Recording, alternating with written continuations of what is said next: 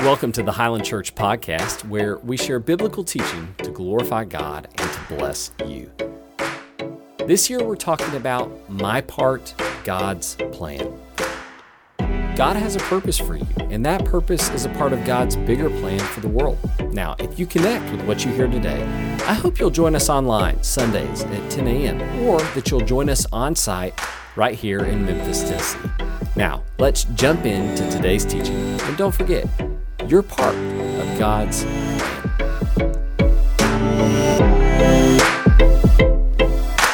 Hey, good morning, church. We're going to be in Genesis 22. If you want to turn there, you can. Genesis is the first book in the Bible. If you're our guest today, don't have a Bible, don't even worry about it. It's going to be on the screen behind me. If you're watching online, thanks for joining us online, and the scriptures are going to be at the bottom of the screen. You don't even have to worry about it.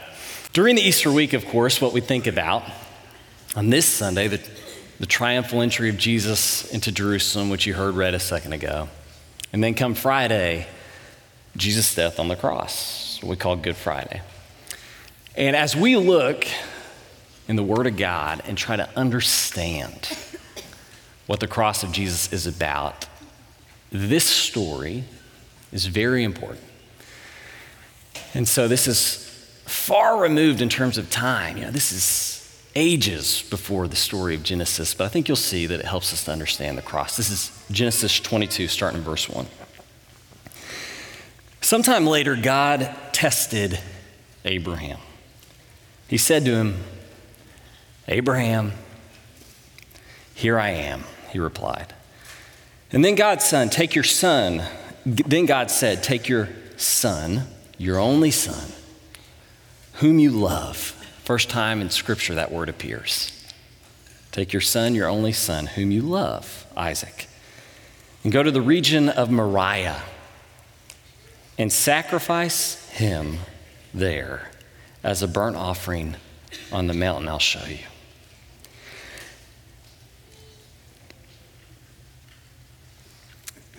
Early the next morning. You can't think about your own kids when you're reading a story like this. Woo. Early the next morning, Abraham got up, he loaded his donkey, and he took with him two of his servants and his son Isaac. And when he had cut enough wood for the burnt offering, he set out for the place that God had told him about. On the third day, Abraham looked up and he saw a place in the distance, and he said to his servant, "Stay here with the donkey, while I and the boy go over there. We will worship, and then we'll come back to you." Abraham took the wood for the burnt offering. He placed it on his son Isaac, and he himself carried the fire and the knife. And the two of them went on together. Isaac spoke up and he said to his father Abraham, "Father, Father." "Yes, my son," literally, "here I am," again. Abraham replied, "The fire and the wood are here," Isaac said, "but where's the lamb for the burnt offering?" Abraham answered, pay attention to this, "God himself will provide the lamb for the burnt offering, my son." And the two of them went on together. And when they reached the place that God had told him about, Abraham built an altar there, and he arranged the wood on it, and he bound his son Isaac, and he laid him on the altar on top of the wood. And then he reached out his hand, he took the knife to slay his son. But the angel of the Lord called out to him from heaven, "Abraham, Abraham." "Here I am," he says again. "Do not lay your hand on the boy," he said. "Don't do anything to him. Now I know that you fear God, because you've not..."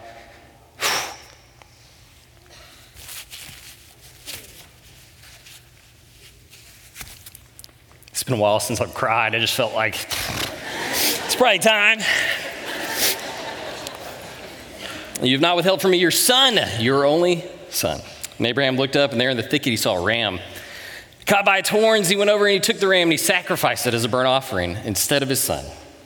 And so Abraham called that place, "The Lord will provide."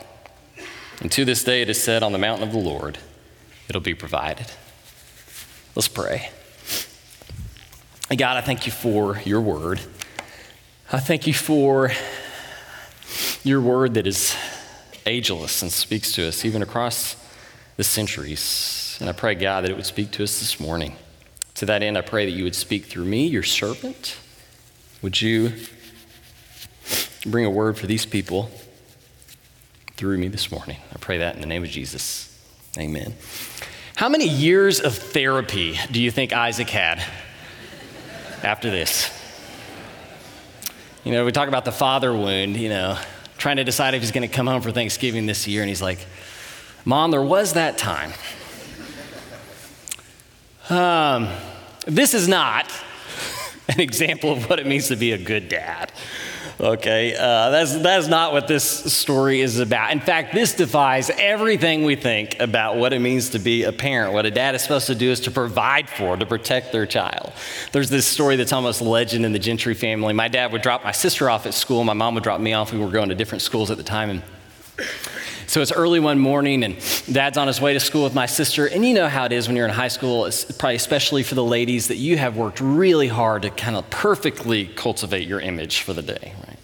And so that's my sister. She's been in the bathroom for an hour or two, hogging it. It was a source of endless fights between us, right? But they finally are on their way to school. She's looking good, but then she sneezes right as they're pulling through the drive-through line. And I'm not going to get graphic with this. I'm just going to say it's one of those sneezes where everything inside your head and nose is now outside your head and nose. In your hands, on your lips, just all over the place, okay? And this was back when you could sneeze and everyone didn't hate you. You remember those times? But of course, she's got this mess, and so she's looking around in the car for a tissue. There's no tissues. There's no napkins anywhere in the car. There's not even like a piece of trash, a paper bag for her to wipe her hands on. So she looks over at my dad, looks him up and down, and Dad just takes off his shirt. Hands it to my sister, and she cleans herself up. She's going to love that I told this story. And so Dad drives through the car-through line shirtless,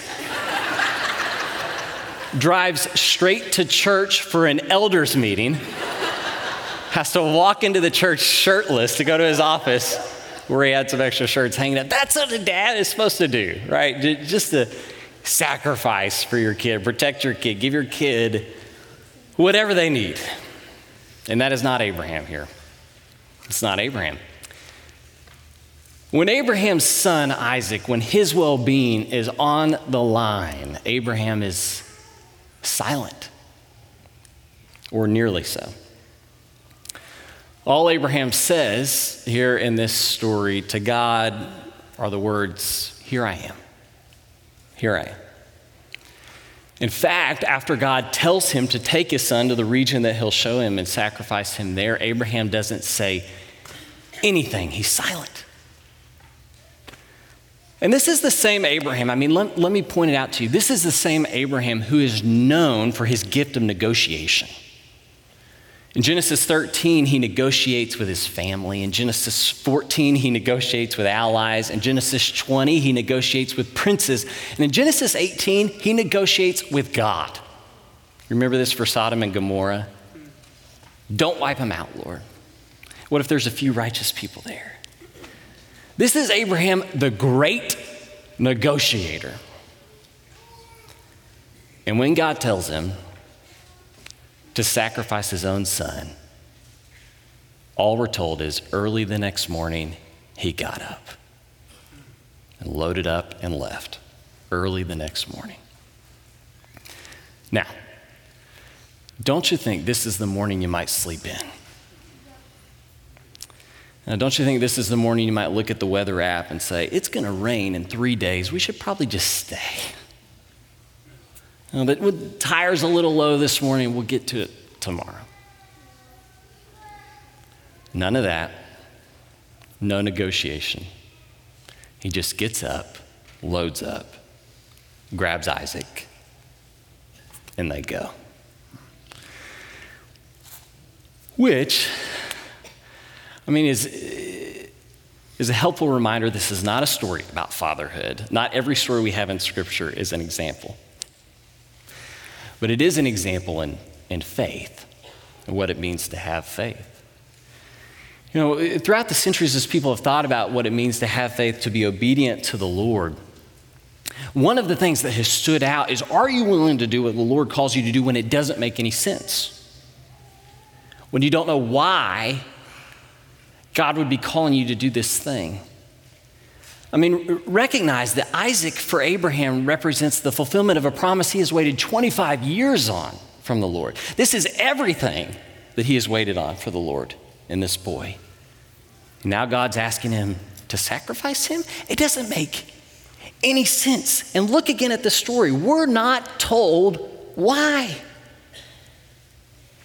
God doesn't say, this is why I want you to go and sacrifice Isaac, because I'm doing all these other things in the world. I'm working for this greater good. Trust me, this is going to be great. For all these reasons, none of that is given. He's just told to go, and he goes. That's a story about faith. In fact, that's what James says. You remember this passage in James chapter 2? So he looks back at this moment. Now, this is a different moment than Paul looks at, and we talked about the moments in Abraham's story that are most significant for Paul. This is not the most significant for Paul, but for James it is. Look what James says.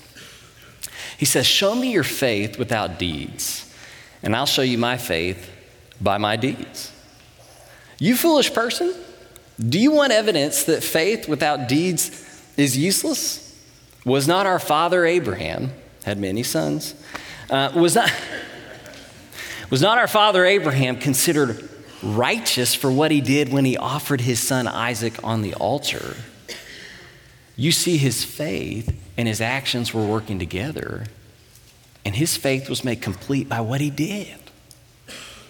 We talked a couple weeks ago about what Paul says in Romans 4, that God's faith, the faith that you and I experience, is a gift from him so that it may all be by grace. And I think James would say yes. But I think he would say, if your faith hasn't produced in you radical submission and obedience to God, even when it doesn't make sense, it's not much of a faith. Say, show me your faith. When I read this story about Abraham and his willingness to go, here I am. I think about Mary. Remember Mary, the mother of Jesus? She's this teenage girl. She's got her whole life ahead of her. She's engaged. Do you remember how fun it is when you're planning that wedding, looking forward to that, going to pick out the dress, picking out the invitations and all that? She's got her whole life ahead of her. And then in the middle of the night, she didn't ask for this. In the middle of the night, an angel comes to her and says, guess what? You're pregnant. God's the dad. You're going to carry the Savior of the world. This is scandalous for her. This is not good news for her. It's good news for us. It is bad news for Mary. You remember what she says? Behold, I'm the servant of the Lord. Let it be to me according to your word. I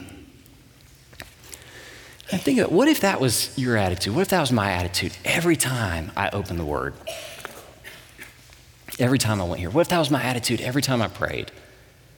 What if that was my attitude every time I came to church to worship, to listen to a sermon? Like, you came not only expectant that you might hear from the Lord, but ready to submit to whatever the Lord places on your heart. Here I am, Lord. Let it be to me according to your word. I'm reading all about revivals and how revival takes place, and we're experiencing a taste of revival here at Highland right now, and it is a sweet thing.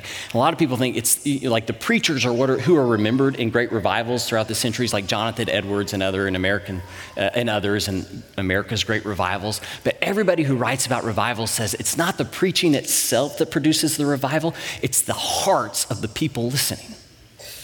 That something happens in the hearts of the listeners, that they actually come to hear a word from the Lord that's for them and then to do it, to believe it.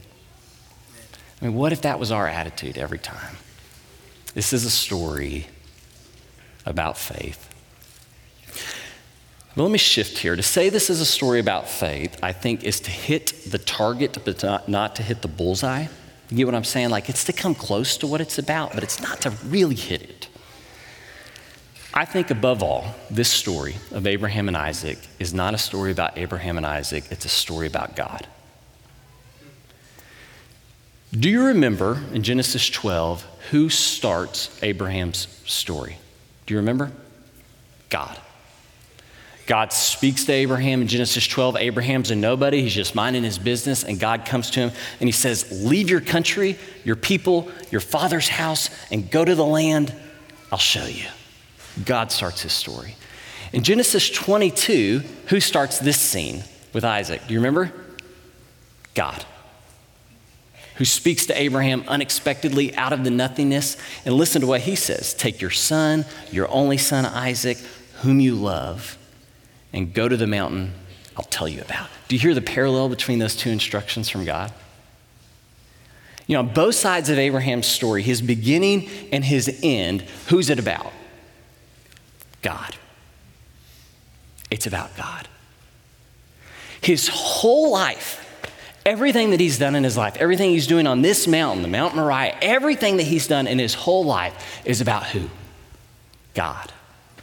God brackets and bookends his whole story. And when your whole life is about God, you know the question you're asking above all? Who is this God? Who is he? I think that's the real question behind Isaac's question when he says, Dad, where's the lamb? God has asked us to come here and to sacrifice. Where's the lamb? Who is this God? I want you to pay attention to the two most important passages in this story. Look at this. Verse 8, Abraham's response. When his son asked, who is this God? Where's the lamb? This is what he said. God himself will provide the lamb. And then the story goes on, and there in the thicket, there is a ram, and he's not commanded to sacrifice his son after all. The angel stops him, pulls the dagger back. The ram is provided. And this is what Abraham says, summarizes the whole story, most important line. He said, so Abraham called that place, the Lord will provide. And to this day it is said, on the mountain of the Lord, it'll be provided. The Lord will provide. What Abraham's doing right here is not only naming a place, he's naming God. Have you ever heard the term Jireh? Have you ever heard that? Jehovah Jireh, have you ever heard that? That's actually right here in this text. That's where this name for the Lord comes from. Jehovah Jireh means the God who sees, or the Lord who will provide. Sees what I need, he gives me what I need. There's this song on the radio, have you heard it? Jireh by Maverick City Music and Elevation Worship. Have y'all heard that song? You can raise your hand if you've heard that song. Yeah, you've heard that song. It's one of my favorite songs right now. It's a whole song about being content because the Lord will provide. And when that song came out, we were in the middle of a really bad wave of COVID-19. And, leading a church through a pandemic is not like what I signed up for. And it's been a challenge. And I'll tell you, when that song came on and I heard it for the first time, the Lord will provide, I was crying like I was a few seconds ago. I listened to it 20 times. I mean, I needed to hear it in that moment. And so the next day, I did a staff devotional on the Lord will provide, Jehovah Jireh. And I made the whole staff listen to the song. And they weren't crying, and I said, we're going to listen to it again. Jim Martin, he's a friend of mine here. He's the vice president at Harding School of Theology. Preached for decades before that. Jim was here a couple Sundays ago, and Buster Clemens got up to do the announcements at the beginning of worship. You may remember this.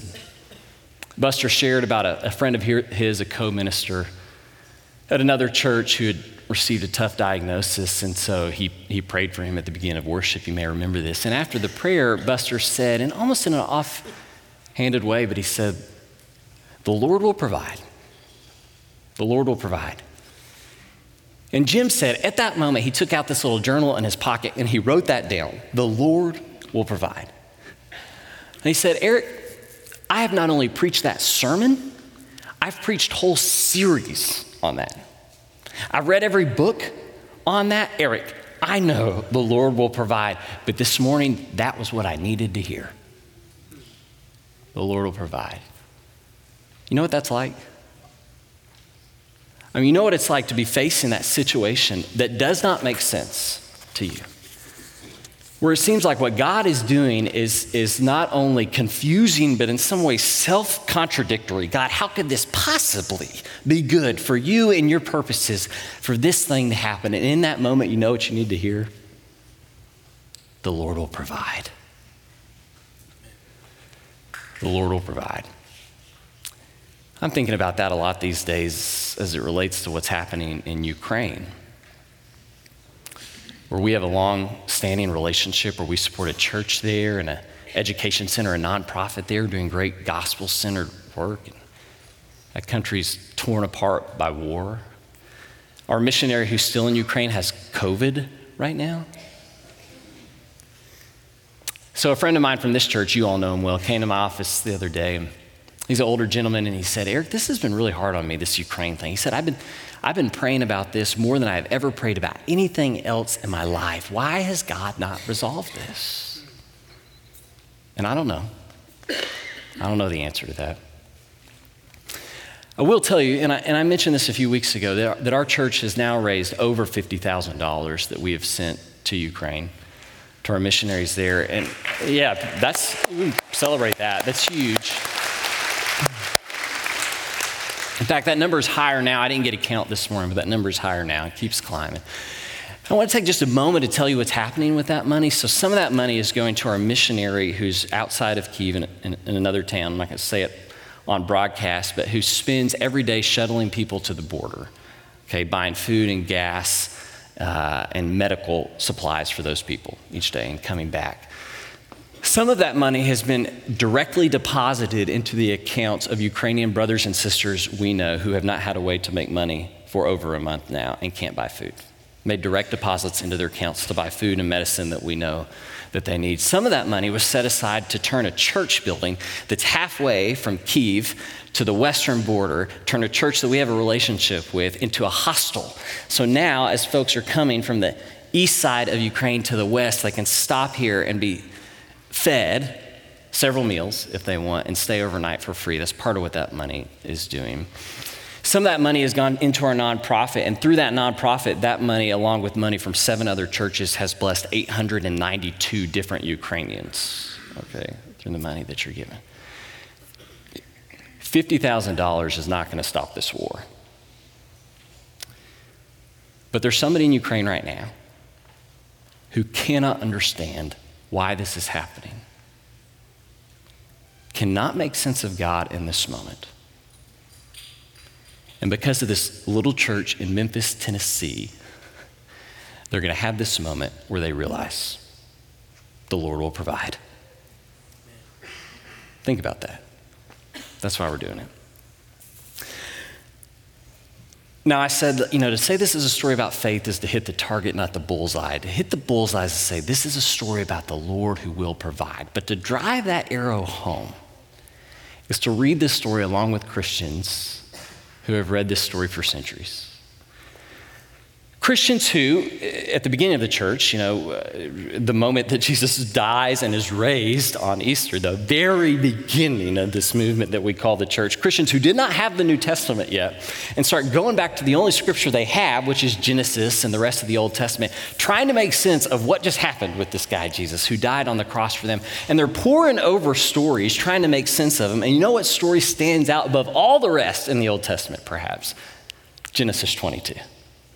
In fact, on Friday, Good Friday, when we remember the death of Jesus, the assigned readings for the church globally, so the readings Christians will do all over the world, are the gospel readings of Jesus' death on the cross and Genesis 22.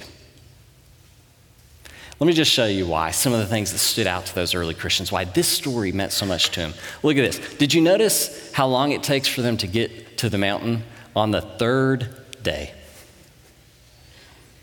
Third day, 3 days. So, of course, people on the other side of Easter are trying to make sense of what just happened over 3 days. And so a story like this stands out to them. What about Moriah? You remember Abraham, he's told to go to the place where God will show him. He doesn't know where he's going. You remember where he winds up? Moriah. Does that mean anything to you? You know what Moriah is? Let me show you this. Somebody down here knows it. I like it. 2 Chronicles 3:1, then Solomon, David's son, began to build the temple of the Lord in Jerusalem on Mount Moriah. I mean, look at this. The place where the temple is built in Jerusalem, ages before, is the place where Abraham nearly sacrifices his son because God told him to. Look at that. And then, of course, it's the place where the temple is built, which is where God dwells on earth. But we believe that in Jesus, the Word became flesh and made his dwelling among us. Jesus is the temple of God now on earth. You see the connection there? And then, of course, the story ends in 22:14. On the mountain of the Lord, it'll be provided. And no Christian living on the other side of the cross on Easter could think of anything but Golgotha, the hill outside Jerusalem where Jesus dies. On the mountain of the Lord, it'll be provided. But perhaps above all else is this line in 22:2. Take your son, your only son, whom you love, and sacrifice him. Which, of course, calls to mind what God says about Jesus. Mark chapter 1, this is my son, whom I love. Or what is said about Jesus in John 3:16, because God so loved the world, he gave his only son for us. His only son. The other day, I was talking to a friend about this sermon, and he said, Eric, if you were in Abraham's shoes, would you have done it with one of your boys? And I said, don't ask me that. Don't ask me that. Because inside I know, and you probably know, there's probably a line somewhere you wouldn't cross, right? I mean, you're a person of great faith. And you tell yourself, and I did too, there's nothing I wouldn't do for the Lord. God, I'm living my life in your service. There's nothing I wouldn't do for you. Don't ask me to do that. That's the line I don't know that I could cross. Right?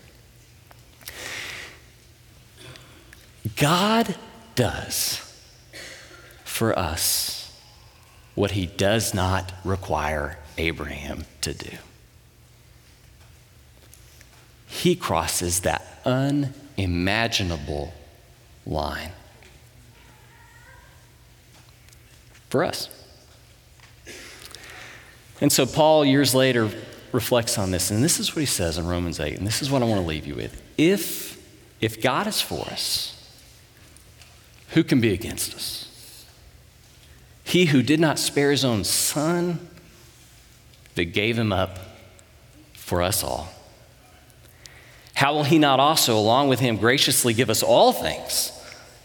For I am convinced that neither death, nor life, neither angels, nor demons, neither the present nor the future, nor any powers, neither height nor depth, nor anything else in all creation will be able to separate us from the love of God that is in Christ Jesus our Lord.